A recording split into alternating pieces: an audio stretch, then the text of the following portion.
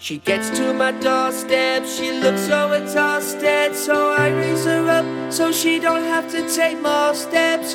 Up on my shoulder, I carry her over, wrap her up in a blanket, down on the sofa, tell her she's lovely, make her a cup of tea. She still has a smile, it lets me know that she loves me, but she works too much, no wonder she's bushed.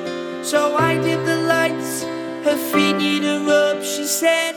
So we're slowly going nowhere today.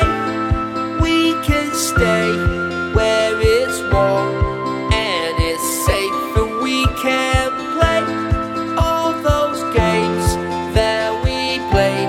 To me it seems like yesterday. Then I prayed